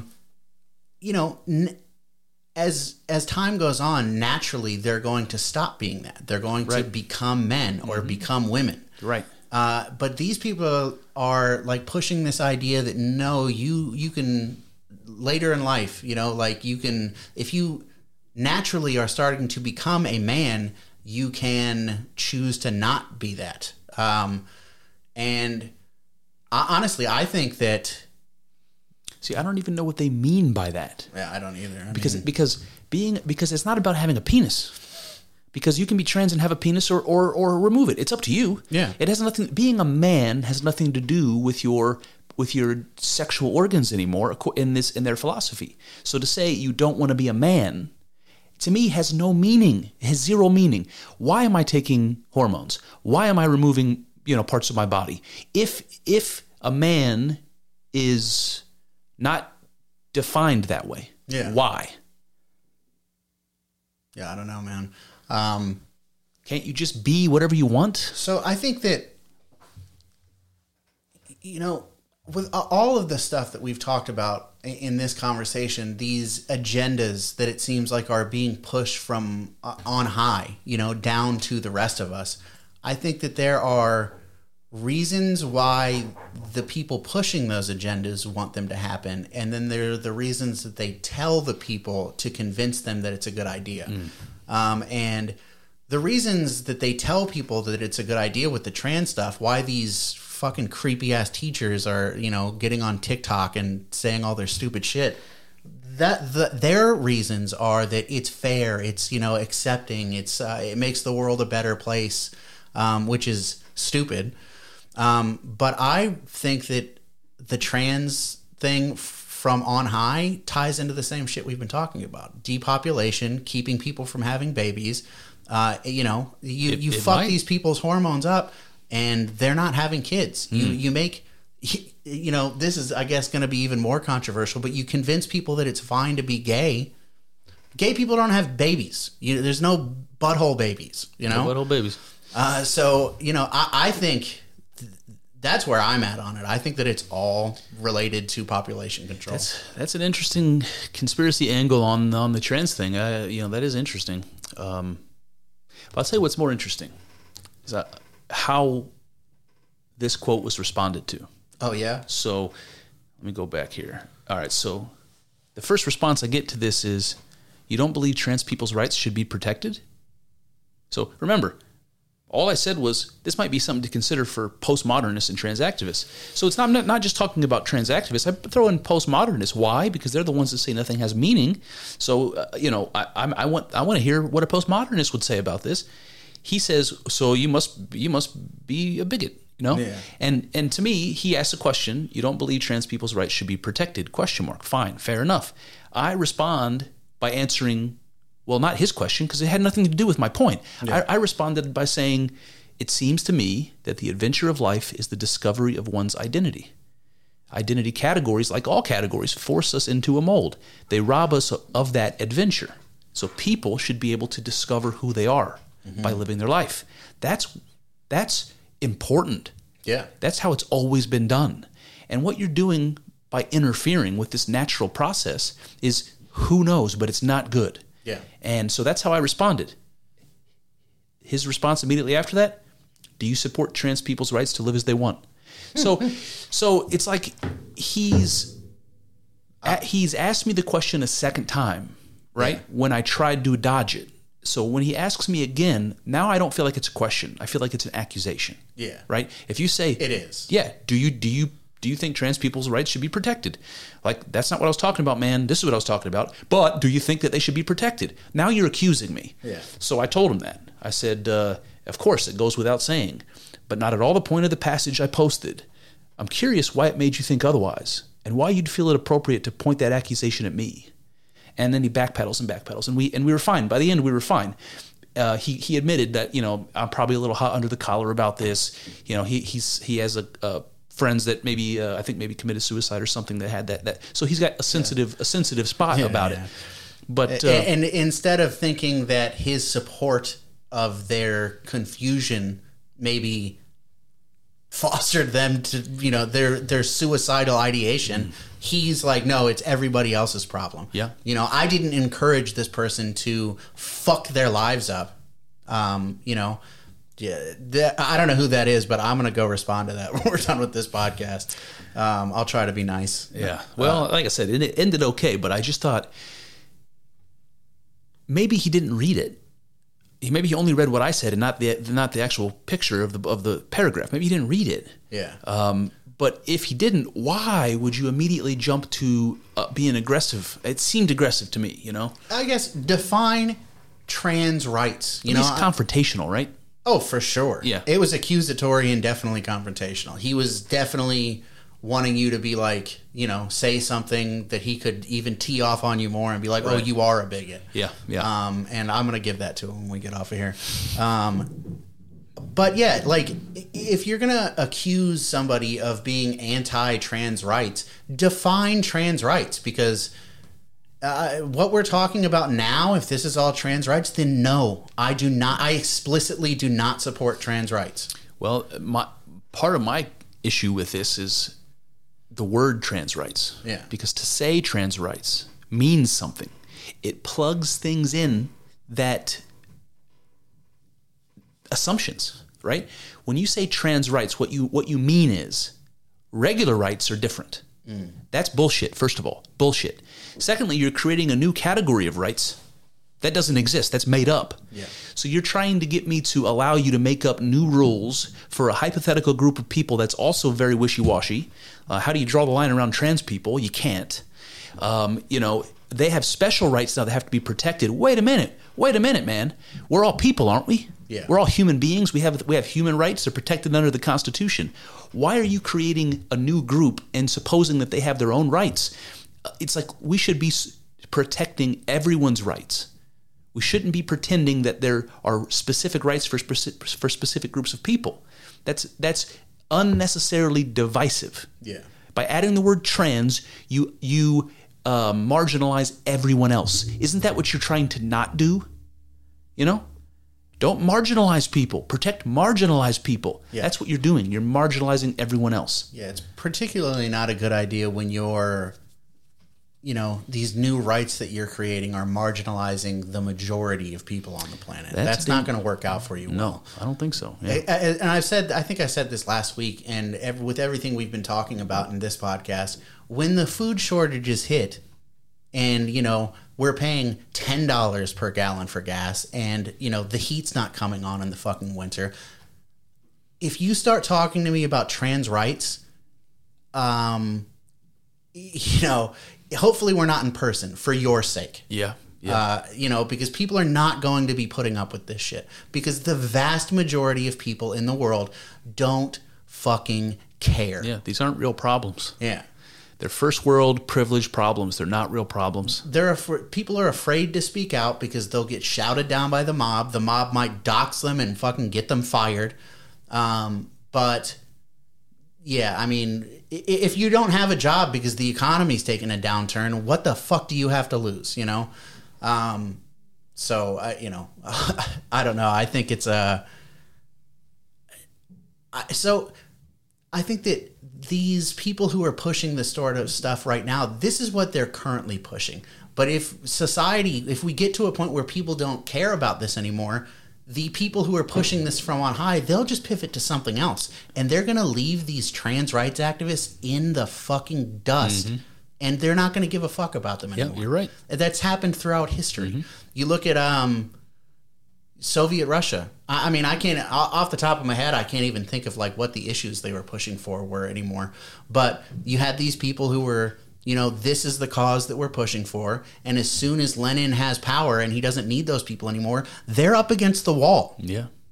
And I think, I don't think anybody likes to be used.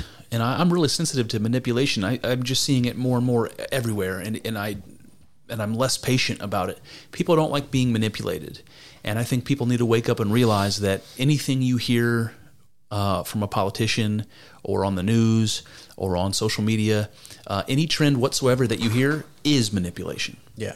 I don't know where it's coming from. I don't know if it's centralized or not, but it is manipulation. You are being manipulated. For sure. The fact that we're talking about trends at all right now is successful manipulation of us. Yeah. You know, as I was saying that, I spotted something that might be a weakness in myself, and it's that, so when that happens, when things get worse and we care, we're not pretending that we care about trans rights anymore. And like I said, when the elites, the people who are trying to seize power, have power, and they abandon these trans rights activists, and those trans rights activists are up against the wall, there is definitely a part of me that says, good. I don't feel bad for you at all. Look what you've brought on yourselves. Anybody who gets power and abuses it, which they absolutely have. Oh, yeah. Anybody who gets power and immediately wants to leverage it against other people, even if you classify them as the enemy, you're doing exactly the wrong thing, exactly what you're complaining about in the first place. You get power, you abuse it, and you expect that when that power goes away, you're not going to suffer for that. You are going to suffer for that. You know? Yeah. It's an eye for an eye, baby. So that there is a big part of me, and maybe even like the biggest part of me that feels that way. But there is this part of me now that is like, you know, maybe I should have compassion for these people. You know, even though I completely disagree with them, maybe when they're up against the wall, maybe I should not feel good about that. Maybe I should even defend them. Yeah, perhaps. But I'll tell you what, the way that they're behaving now makes me less likely to do that, especially if it means that I'm going against the wall. You know, if I speak up for them, I'm up against the wall with them. I can tell you, you know, that I probably won't at that point because of the way that they acted now. And maybe I'm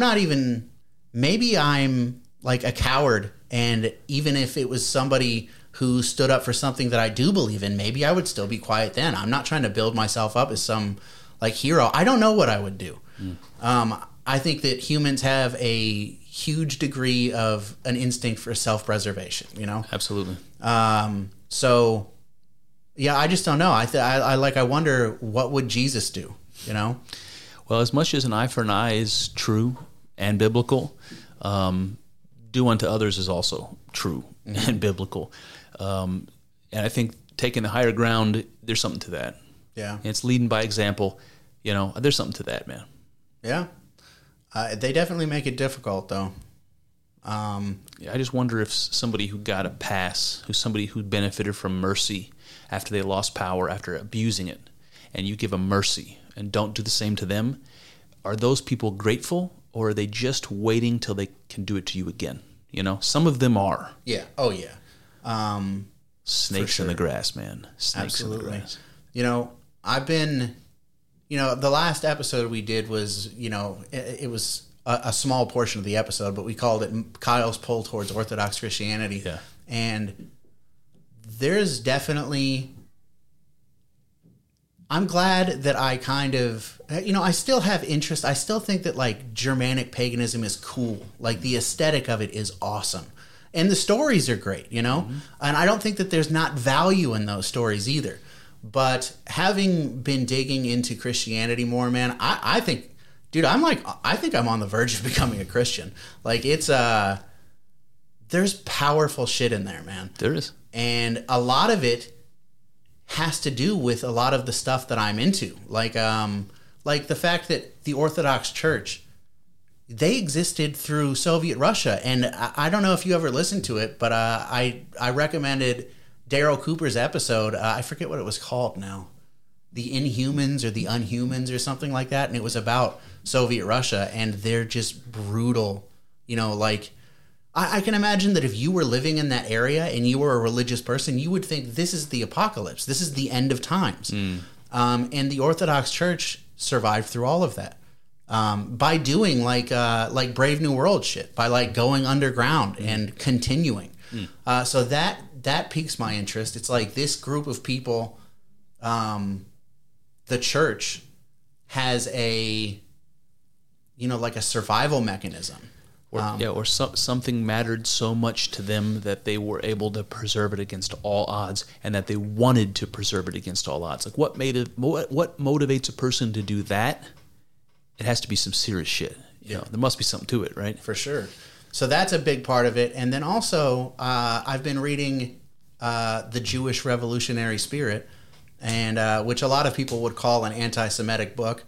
But having started reading it, it doesn't seem anti-Semitic to me. It seems like it's a person who's willing to assess the history of, Jewish people, and be honest about it. And that's a problem for a lot of people. But one of the things, I'm just through the introduction and part of the way through the first chapter. It is a fucking dense book. Oh, yeah. But one of the things E. Michael Jones talks about in that book is how the Jewish people before Christ and even after Christ, they were looking for the Messiah, the prophesied Messiah, to come and be like a military leader, a political leader. Yep. And then you get this guy, Jesus, who comes along and he's saying, no, that's not what we're doing. And they reject him. Yeah. And there's a lot of debate about what is a Jewish person, because it is this ambiguous, amorphous, like, is it a religion? Is it a culture? Is it a race? Mm-hmm. And he says that the Jewish person, the Jew, is a person who rejects Christ. Regardless of your race, regardless of your culture, the Jew is the person who rejects Christ, and that Christ is Logos. And what is that? Logos is a Greek word. It's a Greek word that means word, but I say Logos because that's how I understand that it's supposed to be. Oh, pronounced. maybe, yeah. I'd be interested to know if I've been pronouncing it wrong. But that's how Jordan Peterson pronounces it too, is Logos. Yeah. But E. Michael Jones and other people say Logos. Yeah, Logos. Yeah. So the Greek word means word, and it's the word that you hear in John where it says. Does it mean word though? Well, it means thought or psyche, but it also means word. Yeah. So there's a way in which you can understand it to mean something like consciousness, the place where words come from. Yeah, exactly. Yeah. So Christ, like you said, in the beginning of what gospel is it? Is it John? Yeah. In the beginning was the Word was with God, and the Word was God. Yeah. But if you replace that word with Logos, and what you just said Logos is, which was what again? How did you?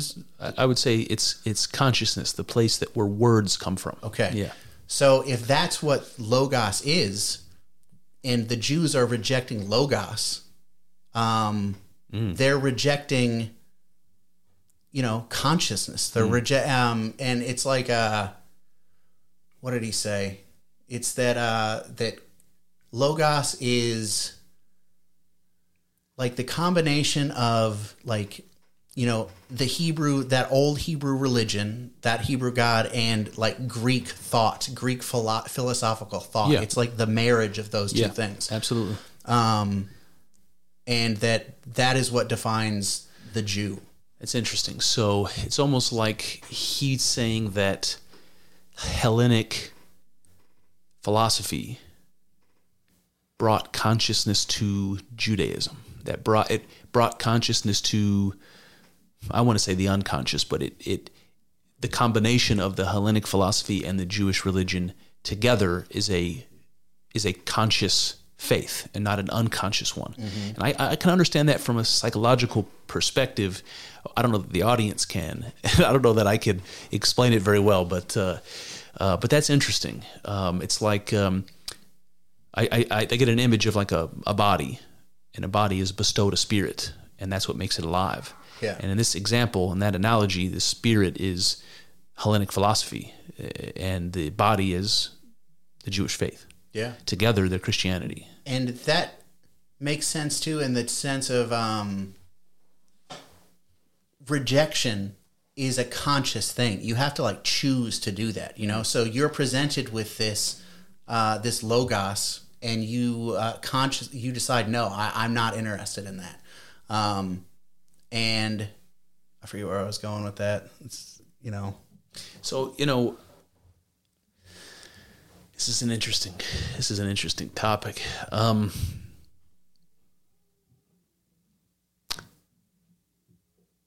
I don't know where I was going with that either, man. It's a really interesting book so far, and like I said, I'm not even through the first chapter.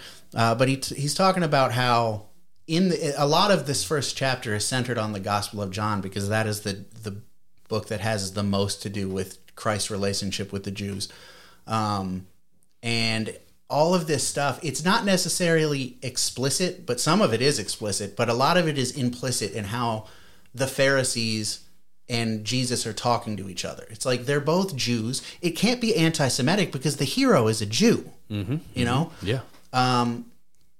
But it's like they say, you know, they're talking to Jesus about his, you know, saying that he is the Son of Man, he is the prophesied Messiah, and they're rejecting him. And they're, you know, basically Jesus is saying to them, you, in rejecting me, are rejecting the faith of your fathers. If you were truly the sons of Abraham and the sons of Moses, you would follow me.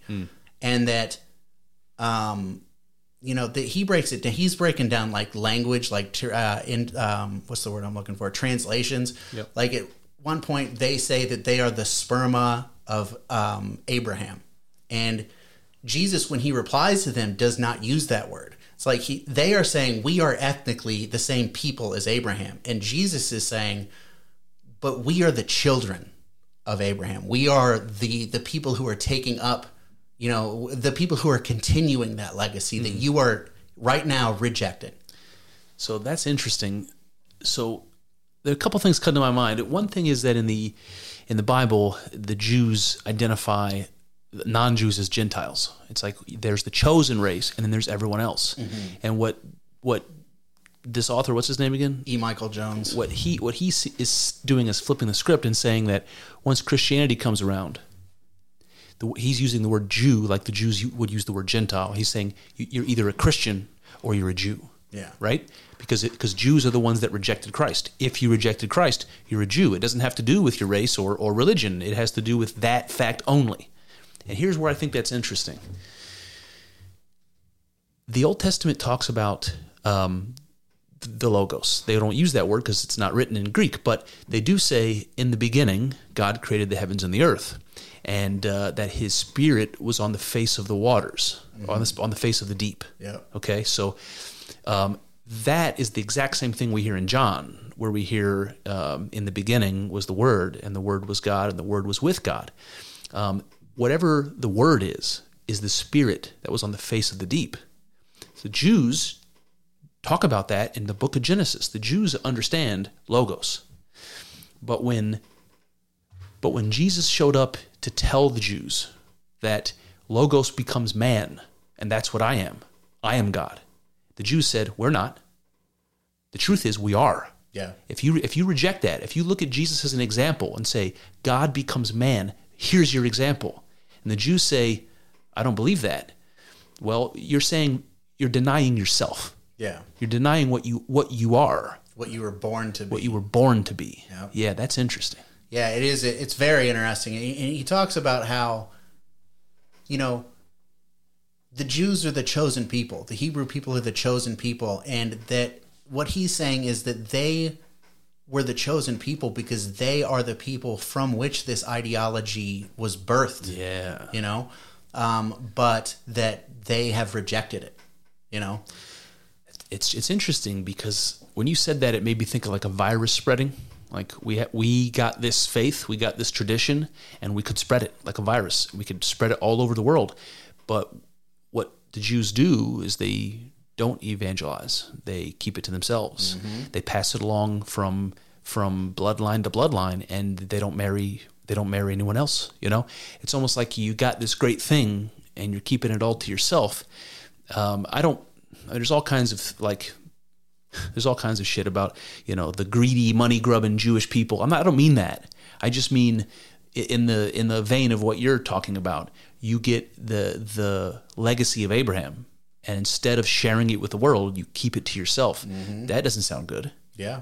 That's like some hand rubbing going on, you know? And it's like maybe I mean, if you believe what Christians believe, maybe it's the worst kind of hand rubbing. You know, it's like this, I'm going to keep it to myself, this like most important thing ever. And what did the Christians do, by the way? When they first arose, they carried the Jewish faith with them all over the world. Yeah. They did what the Jews didn't do. The Christians spread the virus. Yeah. You know?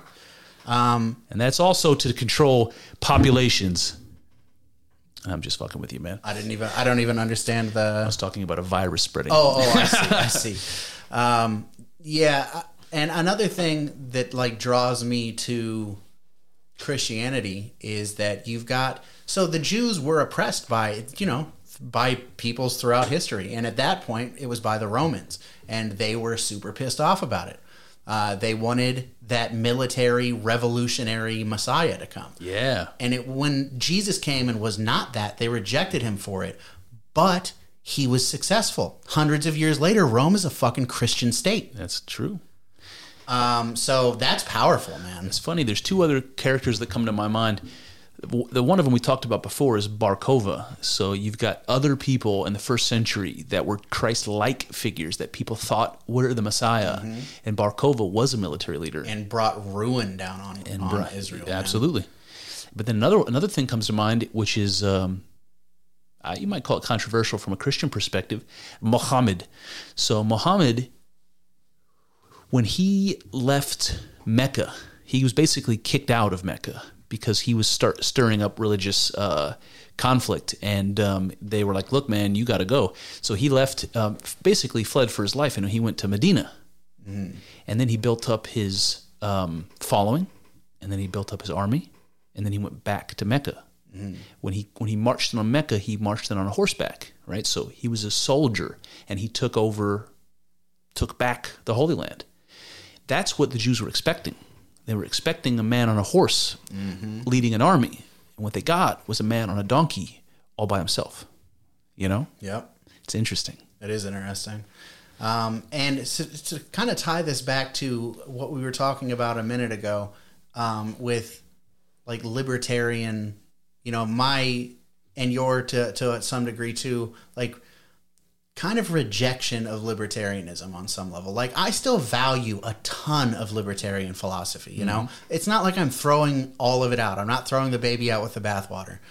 But I think that libertarianism is in some way throwing the baby out with the bathwater, because Christianity and that Jesus's attitude of we are not going to be a militaristic movement, that is like kind of the spark that began the flame of liberal ideology on some levels. Right. Yeah.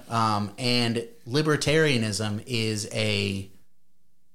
it's almost like a Christian movement that has taken Christ out of it. It's like, I've been saying for a while that Christianity has an atheist problem, which might be true too. But libertarianism has an atheist problem. I literally don't think that you can be what's the word I'm looking for? An atheist without being a nihilist. I mean, so you've got this ideology of libertarianism where it's like, it's all reason, it's all rationality, science, and they've taken the thing out of it that keeps us from thinking that everything is pointless. Yeah. Yeah, I'm with you. I also think as much as libertarianism suffers from an atheist problem, communism does too, obviously. Yeah, for sure, yeah. Obviously. And explicitly. Explicitly. Yeah. And it's funny because some of those, there's such a thing as Christian communists, and they say Jesus was a communist. Yeah. That he gave away all his possessions, all of his followers did. They lived communally, and that's how you should live. You should live like Jesus lived. I think that I've talked about this on the podcast. I think that there's some truth in that. I mean, I think when I was at the height of my anarcho-capitalist shit, I started to notice how much the anarcho-capitalist and anarcho-communist ideologies were rubbing up against each other. Like they have this line down the middle that it's like, no, these are the bad guys.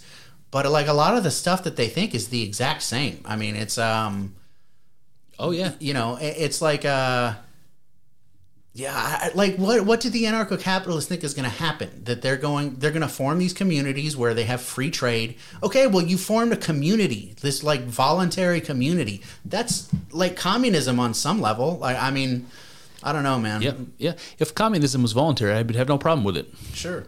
If it was voluntary and like, you know, atomized, like smaller. Yeah, you know, if it's not centrally controlled over the entire fucking world. Yeah, hippie communes are fine. Yeah. I mean, I've got my problems with hippie communes too. I think that in like a hippie commune, you kind of leave the door open for there being like a cult leader, you know, a guy who's going to come in and start fucking all the women. Snake in the grass, man. Yeah. But I mean, honestly, I think that's probably true for anarcho-capitalist communities too. Like you're going to have this community where people are able to trade freely and, you know, that's good. But then you're going to have a guy who, like Elon Musk, who's way fucking better at it than everyone, and he's going to be fucking all the bitches, you know?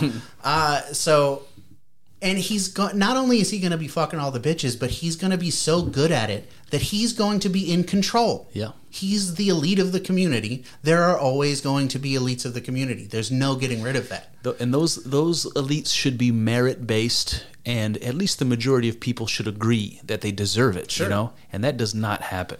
And they ideally would not be as blatantly hostile to us as they currently are. Well, we're coming up on 2 hours. I got one thing that I wanted to try to squeeze in because I'm more fascinated by it than you might be, but I want to run this by you. So somebody posted an article and was talking about the Big Bang and physics and what we know about the Big Bang. So for those of you who need an explanation, the idea was that the universe is expanding, just keeps going out and out and out and out, further and further away, and the further it gets, the faster it goes. It's just going like it's exploding. The universe is exploding. So if you could rewind time, right? Everybody agrees for the most part that if you could rewind time, the universe would come all the way back together, and it would be compressed down to the size of almost nothing, and all that energy contained in that little pinprick of whatever, of potential, that's what was released when the Big Bang occurred and the universe formed. This is the idea. Well, the idea is in physics now is what can we know about that? And one of the theories that was proposed kind of blew my mind. Is people will say that the Big Bang doesn't require God, that it's a random event based upon the initial conditions of the universe, and they'll tell you all this fancy-sounding scientific stuff. That there's no order to it. That it's not a clockwork universe. God didn't press a button. God didn't snap his fingers. You know, it's not like that. It was completely random. Physics now says something pretty interesting. At least this has been hypothesized. And I have to put a pin in this and tell you one other thing, which is, you remember that documentary we were talking about, The Story of Maths or whatever it was? Mm-hmm. It was talking about how bees make their honeycombs in hexagon shapes. You remember that? Mm-hmm. They were saying, why? Why do bees make their houses in hexagon shapes? Honeycombs. Why? Like something about stability, right? It's about efficiency, because it takes a lot of work to make the wax. So they have to make the minimum amount of wax possible, because otherwise they're wasting energy. So nature has found a way to program connected hexagons. Because if you connected circles, there'd be wasted space. Yeah. If you connected triangles, things wouldn't be as efficient. Turns out hexagons are the most efficient way of packing in what you need with a minimum amount of effort. I tell you that because physicists are now saying that the singularity of the Big Bang was a hexagon. Can you imagine like a 3-dimensional hexagon? Not random, a perfectly mathematical shape. Because it's the most efficient, the energy contained in the Big Bang would be most efficiently contained in a hexagon, a 3-dimensional hexagon. There's probably a different word for that, I don't know. A hexahedron or something, right? Yeah. And anyway, I just thought, fuck, you can imagine this singularity is not just this pinprick. If you could pull out your God magnifying glass and you could look at that bitch, it would be the entire universe, all possibilities contained in a microscopic 3D hexagon. That's crazy. What does that mean? I don't know what it means. It means that there's structure and order at the beginning. perfect mathematics and a shape, right? It's not chaos, it's order. Yep. That's amazing. That is amazing. Because where does it come from? You can say it comes from a designer. You could say that nature is the designer. And either way, that sounds like God to me, man. Yeah, I don't know what the difference is. And the fact that, 10 years ago, I would have been like, no, it's just nature, bro. Like, it's so fucking cringe, man. Like, it's just embarrassing. It's not embarrassing. It's fucking embarrassing.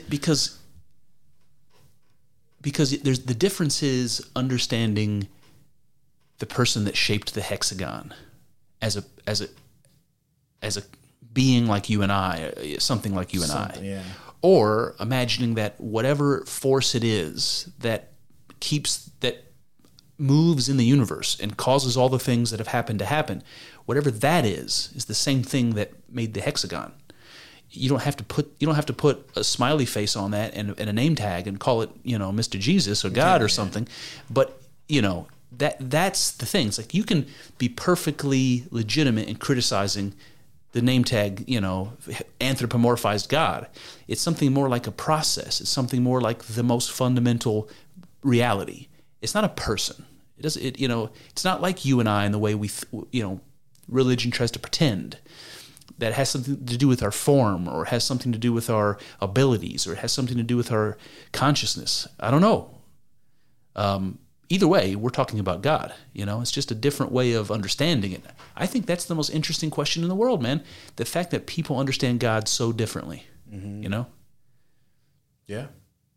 I'm willing to bet that the most atheist scientist imaginable, if we sat down and talked about what's most fundamental, that person would describe what I would call God. I could never convince that person that he's describing God.